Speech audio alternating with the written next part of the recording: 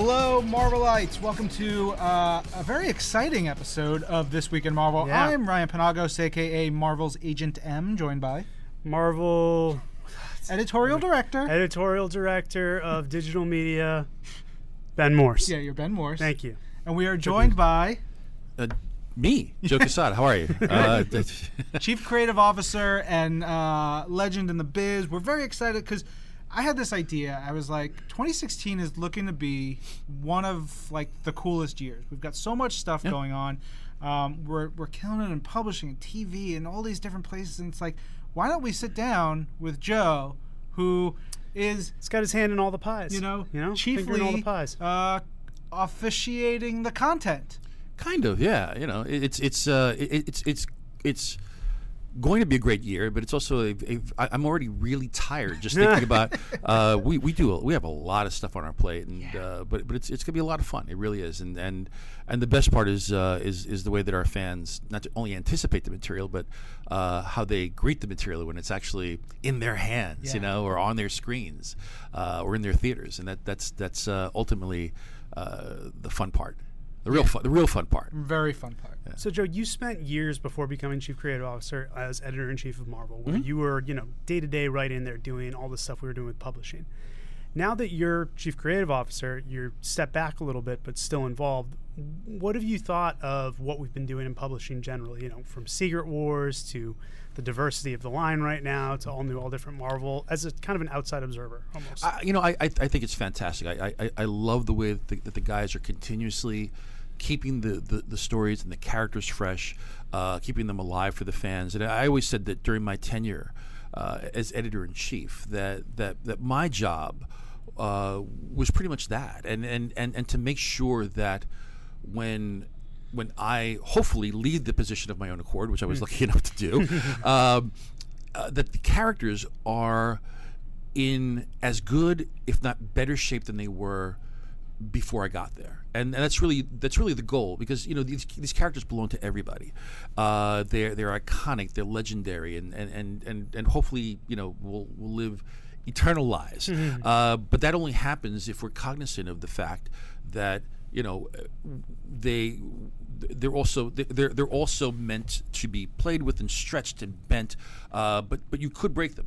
You could, and so my goal was always to make sure that when I hand them off, because they're not mine, when I hand them off, that I've done a decent enough job, and that they're in good shape, and I think the guys today from Axel and Tom and Nick and everybody involved in these books are doing a stellar job, doing a much better job than I did, and keeping the flames lit and fans interested. I mean, the diversity right now in comics is phenomenal.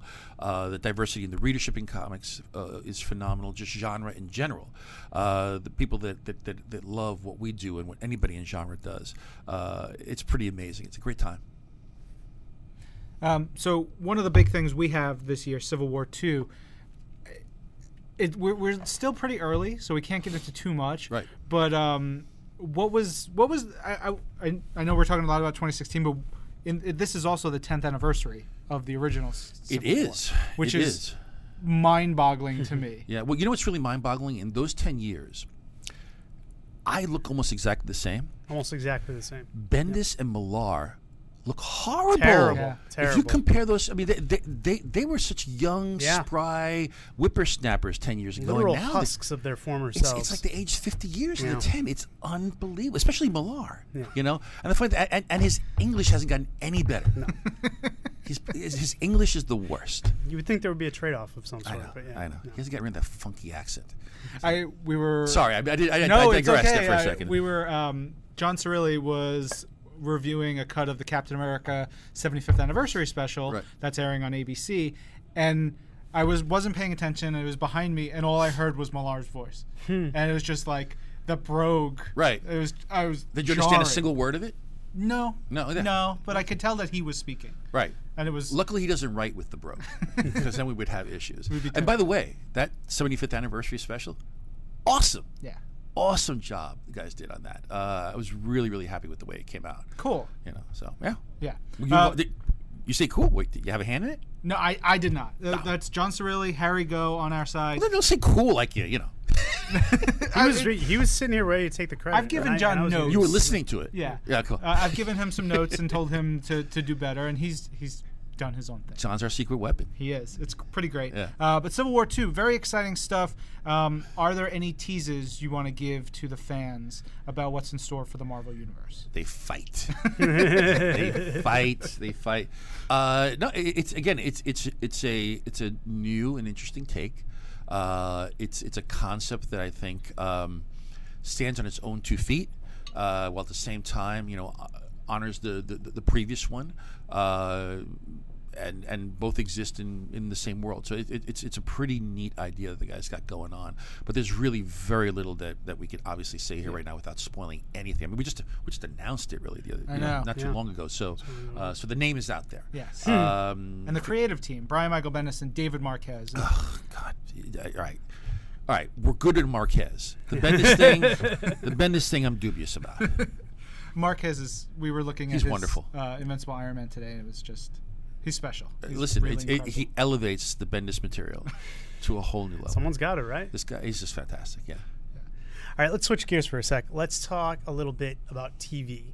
We released not one but 2 series on Netflix this year: Marvel's Daredevil, Marvel's Jessica Jones, and really unlike anything we've ever put out there, not just in terms of TV, but ever. What do you think are some of the greatest strengths of our Netflix shows that make them stand out from the pack?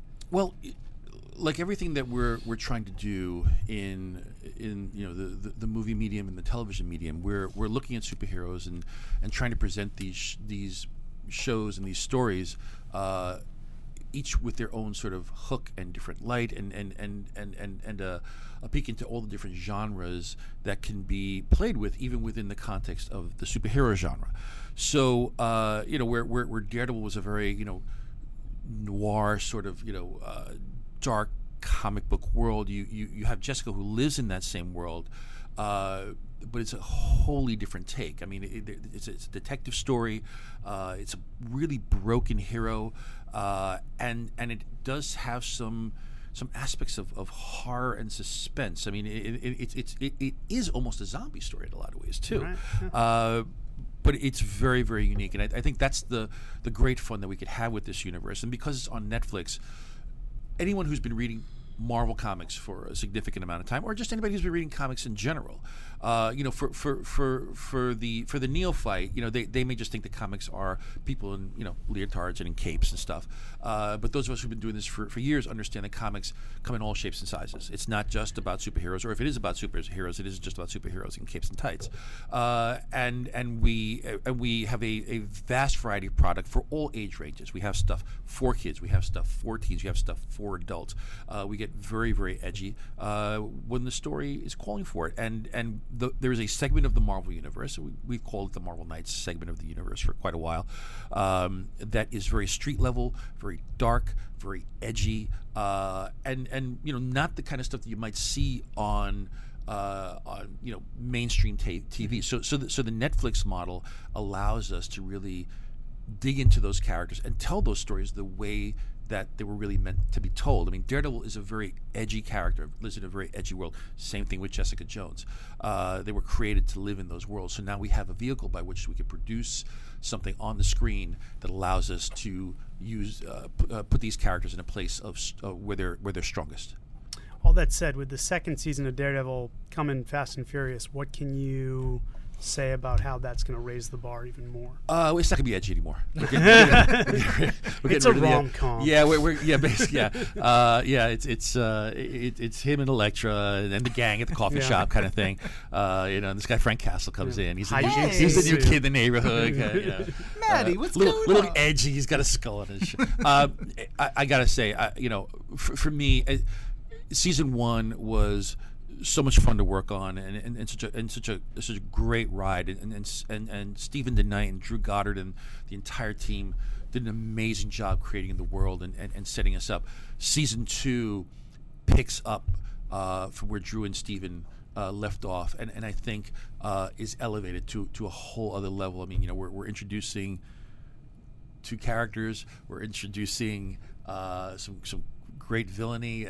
Again, can't reveal too much, except for the fact that if you like season 1, I will predict that you will like season 2 even better. It's just it's pretty special. And I can't say enough about our cast. Our cast is just ridiculous. These guys are such amazing actors and people, and unbelievably professional, and just performed the hell out of this show. So yeah, and I think it's interesting because Punisher and Elektra are these characters coming into the show this season. What have you seen from their performances that you're most like tuned into?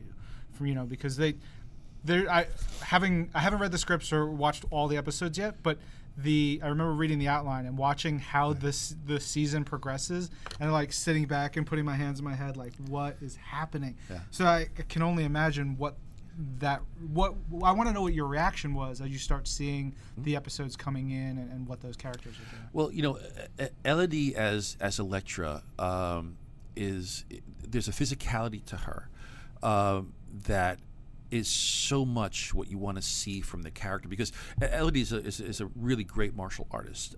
She knows how to move. She can kick ass.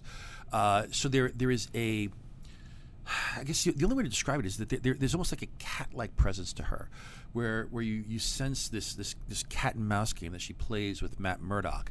It's incredibly strong. The two of them are really sexy together, and you could tell that there's a lot going on inside of Elektra, and Elodie really taps into that.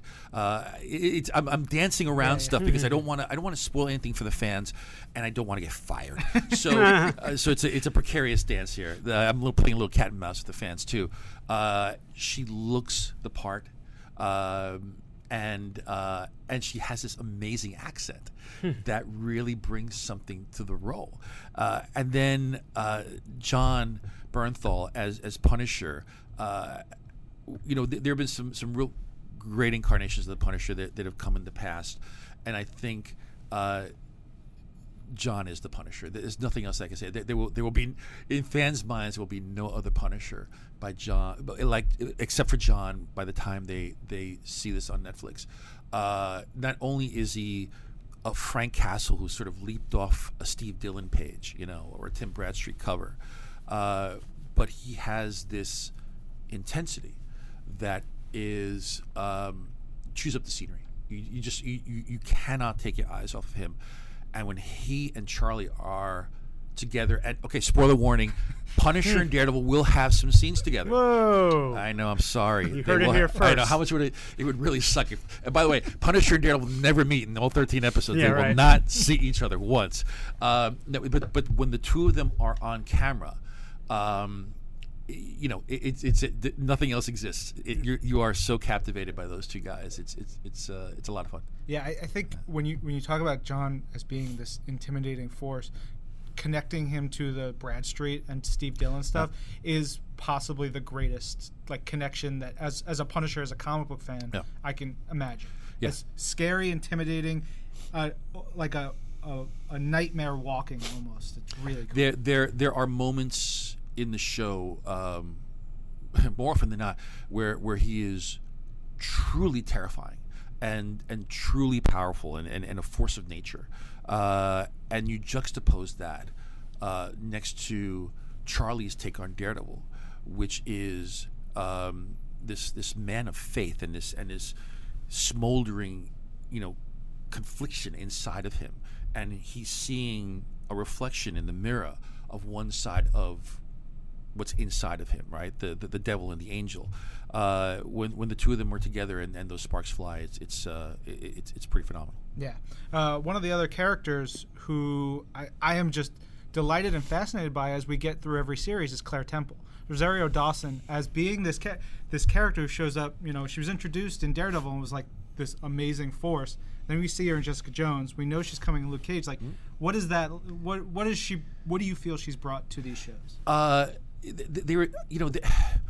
There's something so naturalistic about, I think, Rosario's approach and when she's on screen, and there is, aside from being an incredibly gifted actor, there is a every person quality about her, where I think the viewer finds themselves identifying with Claire or empathizing with Claire. She in a lot of ways is the eyes of the audience in a lot of these situations, you know, and when she encounters Daredevil in a dumpster for the first time, when she encounters Jessica and Luke in the hospital, and she's watching, you know, she is watching. You know what? This just occurred to me right now. She, in a lot of ways, is a Phil Sheldon type of character from Marvel, where she's watching the Marvel universe come to life. Personally, she's standing in the middle of it, and it just happens to be circling around her. And yes, she will be in Luke Cage, and I don't want to spoil that either. But I think that's what she brings right now to the shows, and her performances are just are so lovely that you can't help but be in her shoes because of that naturalistic approach she has. You never feel that she's acting; she's just Claire Temple. She's so good. Yeah, it's bonkers. We also have Luke Cage, and we don't want to talk about that too much, but I mean, how exciting was it to see Mike Coulter just embody Luke from Jessica Jones, and now we're getting, you know, a whole series of. Well, one of my favorite lines in Jessica Jones, where he says, "You can't hurt me, I'm unbreakable," and you just go, "Okay, all right, just cut right to Luke Cage right now." You know, it's really exciting. It's really Michael is another great guy, another great actor. We've been really lucky with the great talent we've been, you know, blessed to have on these shows. So again, not a lot I can say about Luke Cage right now, but again, a different feel, a very different feel, although it lives in the same world. It's a dark and gritty world, very realistic world, very different from Jessica Jones and Daredevil. Yeah. And then I also got to give kudos to you and the rest of the TV team for getting Sweet Christmas in there, I think twice during Jessica Jones. Yeah. 2 times. I lost it. Yeah. I was slapping my leg, and I was so excited. My wife was like, wait, what? Yeah, it was great. It was really and it, you know, if you don't know what it means, it wasn't said in such a way that you go, what the hell did he just say? You know? Because Sweet Christmas is something that just rolls off the tongue. Yeah. But Michael just delivered it beautifully. Yes, it's pretty great. And one of the things, for some reason, I just sort of put it all together that these 4 characters came to life in such prominence in the Marvel Comics during your reign as editor-in-chief, which is it's really cool to see that the multiple runs of Daredevil and how important they were, especially for me as someone who was reading comics before I got to Marvel, and how much I love that character. And then Alias and Jessica Jones and, you know, Luke Cage joining the New Avengers and Iron Fist and his book, The Immortal Iron Fist, like those characters, and how we've gotten these amazing comic book stories. Now we're seeing them on TV. It's just... And in the movies, too. I mean, Civil War and, you know, a lot of the stuff you've seen in the Marvel Cinematic Universe to this point. It's funny. Thank you, by the way. But one of the things that I've probably told this story a few times. I don't know if I ever told it on the air, but one of the things that got me back into comics, I read them as a kid, and then I stopped, and then I picked them up again when I was about 25. And there were 2 books that got me hooked on comics. One was Return of the Dark Knight. The other one was Watchmen. Watchmen in particular, at the time that I was reading it, it was the perfect time for me to be reading, and it was the right age, and it was you know, mind blowing and epic, and like nothing I'd ever seen or read before, and I remember thinking that, you know, I want to do this. I think I want to do this for a living. I want to try this, and so I'm a very goal oriented person, right? And I try to role model my success over people that I admire, and try to learn in particular ways and learn my craft, and so my goal was someday I want to write and or draw something as good as Watchmen. And I knew it was an unrealistic goal because Watchmen is a product. It's for the same reason that there could never be another Sgt. Pepper's, right? Mm-hmm. Because it was a product of the time, place, where music was, where rock and roll music was at the time. You can't recreate that. It just was, and because of that, it was groundbreaking, and then influenced everything that came after it. It's the same thing with Watchmen. There isn't going to be another Watchmen. There'll be something else somewhere down the road. It'll be its own thing and unique. But my goal was to try to reach that level. Now, I'm sure a lot of other creators had those same kind of goals and aspirations, and realistically, there's been a lot of great work that's come since Watchmen, but none of us have ever really achieved that, or something like Sandman, right? I mean, these are epitomes of comic creation at a particular time when comics was on the cusp of going one way or the other. Luckily, went the right way. So that was my goal, and like so many people, I never achieved a product, a story of the quality of a Watchmen, right? It just didn't happen for me. That's fine. I mean, I think I've worked on some really nice projects and some fun projects and some successful projects and things that I'm proud of and some things I'm not.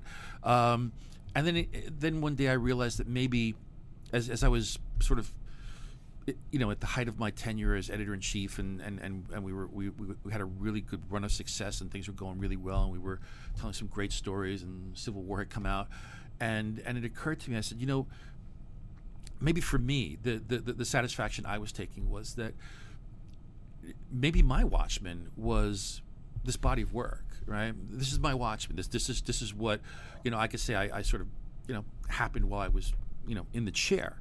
And now as I see so much of this stuff, bleeding out of the world of comic books, and now, these stories and these characters that were the focal point of my tenure are in mass media, it's that much more sort of fulfilling to me, and I get, okay, that's kind of what I did, and I'm done.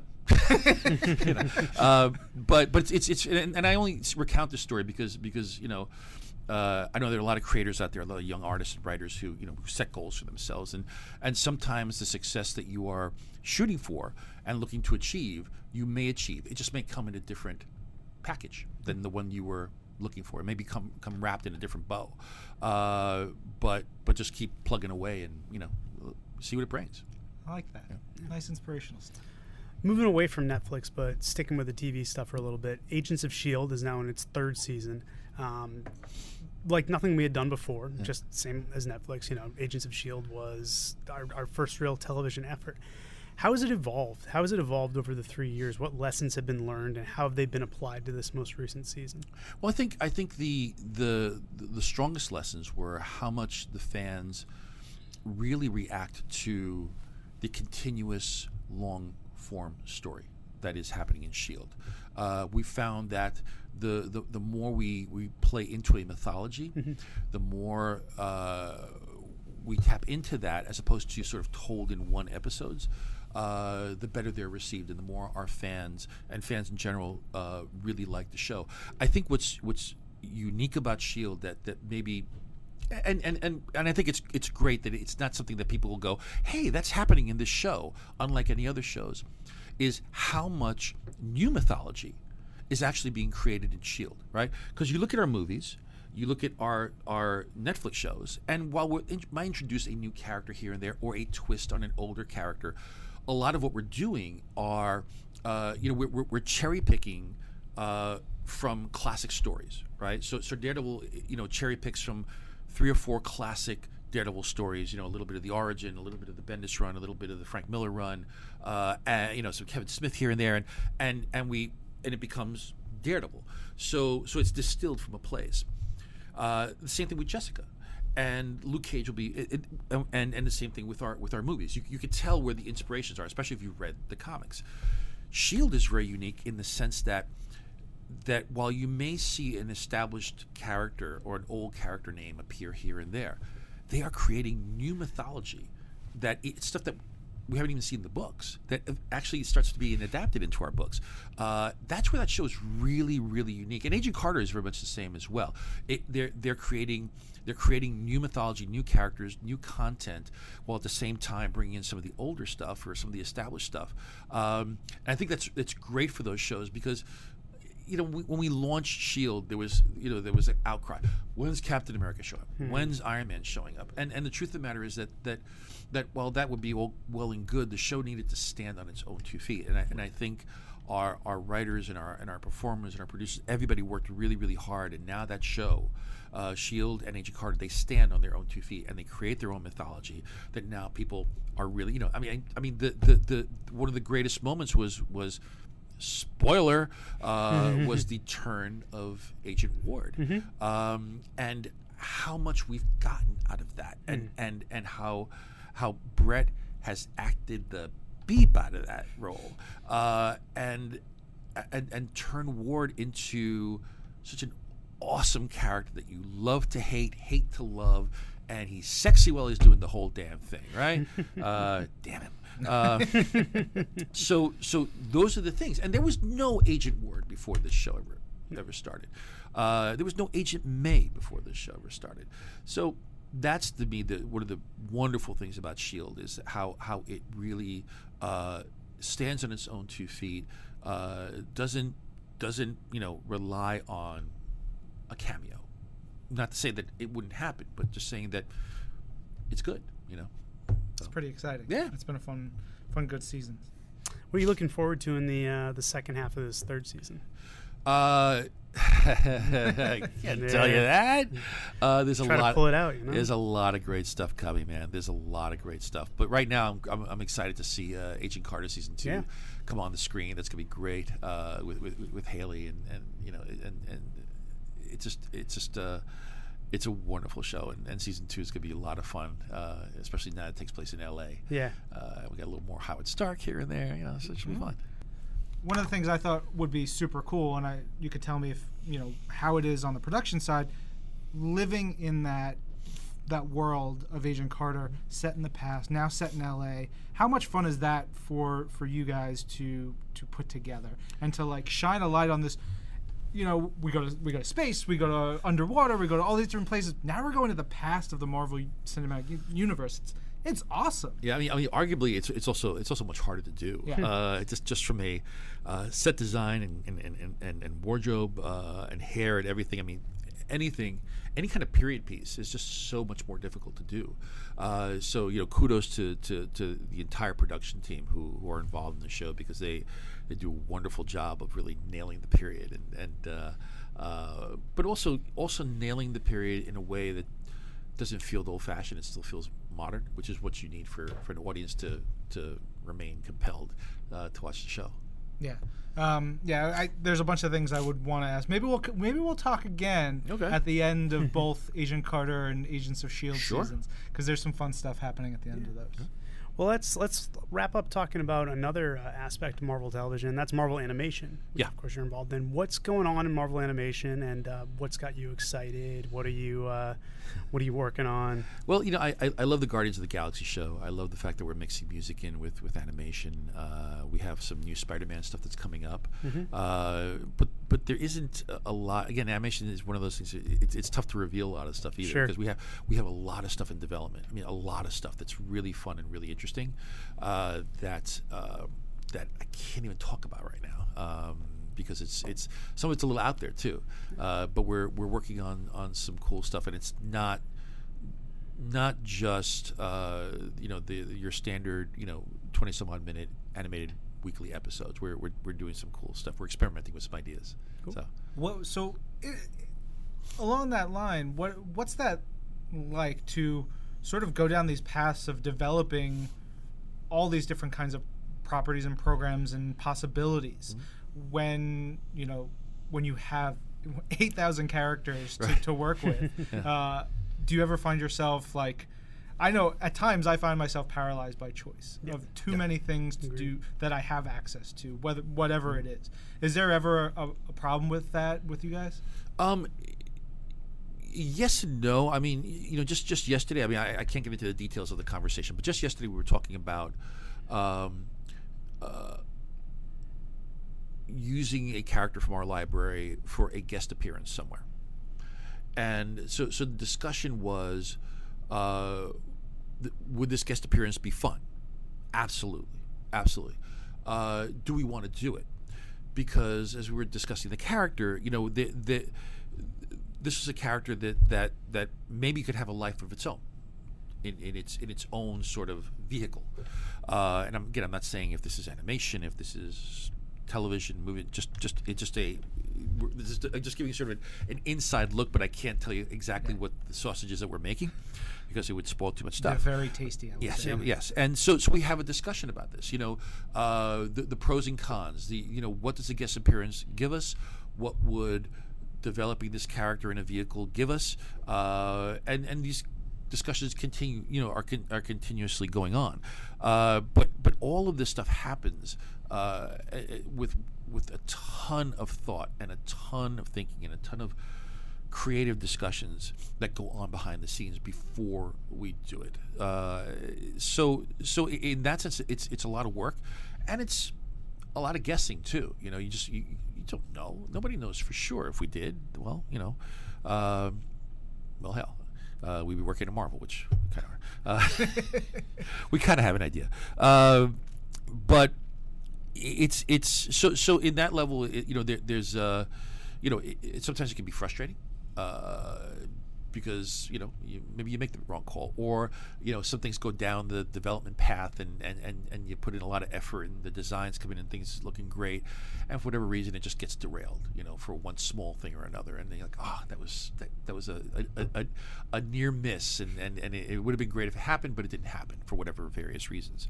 And I know from fan standpoints, sometimes these things seem arbitrary, or they don't understand why certain decisions are made, but everything is really done with at least good sound logic behind it, and it, but logic is ultimately goes out the window once you put the product out there and the fans decide.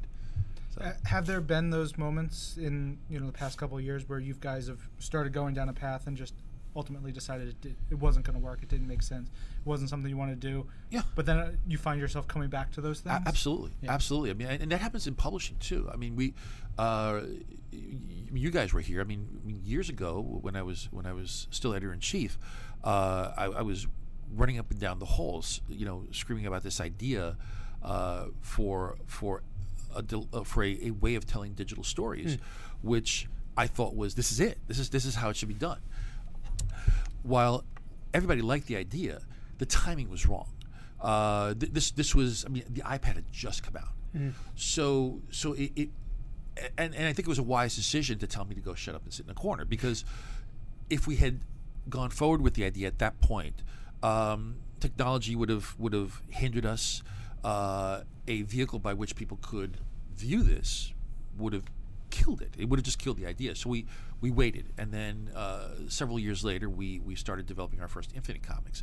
And I still feel to this day that down the road, Infinite is really the best way to tell a digital story. It just involves a whole new way of thinking how to build a comic. But I think ultimately it's the most satisfying experience once you get past the boundaries of like the page turn. Nice. If you had one of these sort of worlds to live in, whether it be Agent Carter, S.H.I.E.L.D., one of the Netflix shows, and you could find yourself situated in, where would you be? Where would I be? I think it's the low-hanging fruit answer, but it's the true one. I've always loved the world of Daredevil. That's been, and because it's just so New York. It's so New York, and that's why I've always loved the character, and I've loved the supporting casts, and I've loved the character's powers and what drives him, and the conflicts that live within him. There's so much of that stuff that I relate to and I love, and it's over the top and Shakespearean and cool, and he's just a normal guy with just a little extra sense of something, so I love that world, and so that would probably be the one I'd want to live in. I'd get my ass bugged a lot. I'm like a walking victim, but that's okay. As long as I know it's a guy in a funky red suit who might swoop down and protect me. As long as you're doing everything on the up and up, I don't think you'll run into him too much. Well, we covered a lot, but if we're sitting here with you a year from today, right? None of us are fired. Fingers crossed. All fingers crossed. Let's hope. Toes as well. What do you think you'll be looking back at it and saying, this was the coolest thing from 2016? Well, first of all, I'll be looking back and looking at you guys going, God, you've aged so much, and I still look so young. So young. You have secrets. You have to let us know off the air what those secrets are. I eat young editors, suck the blood out of them. That's where they go. Stay young. Yes, they don't last long here. No. Where will we be? Will we talk about a year from now? Or it'll obviously be Luke Cage. I think people will be talking about Daredevil season 2 and John Bernthal and Charlie Cox's performances and Elodie, and it'll and Heat will be it will be getting hotter with fans clamoring for defenders. That's going to be on the tip of everybody's tongue. And Iron Fist, and by that point, I'm sure we will have found and cast and announced our Iron Fist. Just so everybody knows, don't have one. Yep. So but that you know of. That's all exciting stuff. But I'm one of these guys. I mean, I don't make New Year's resolutions.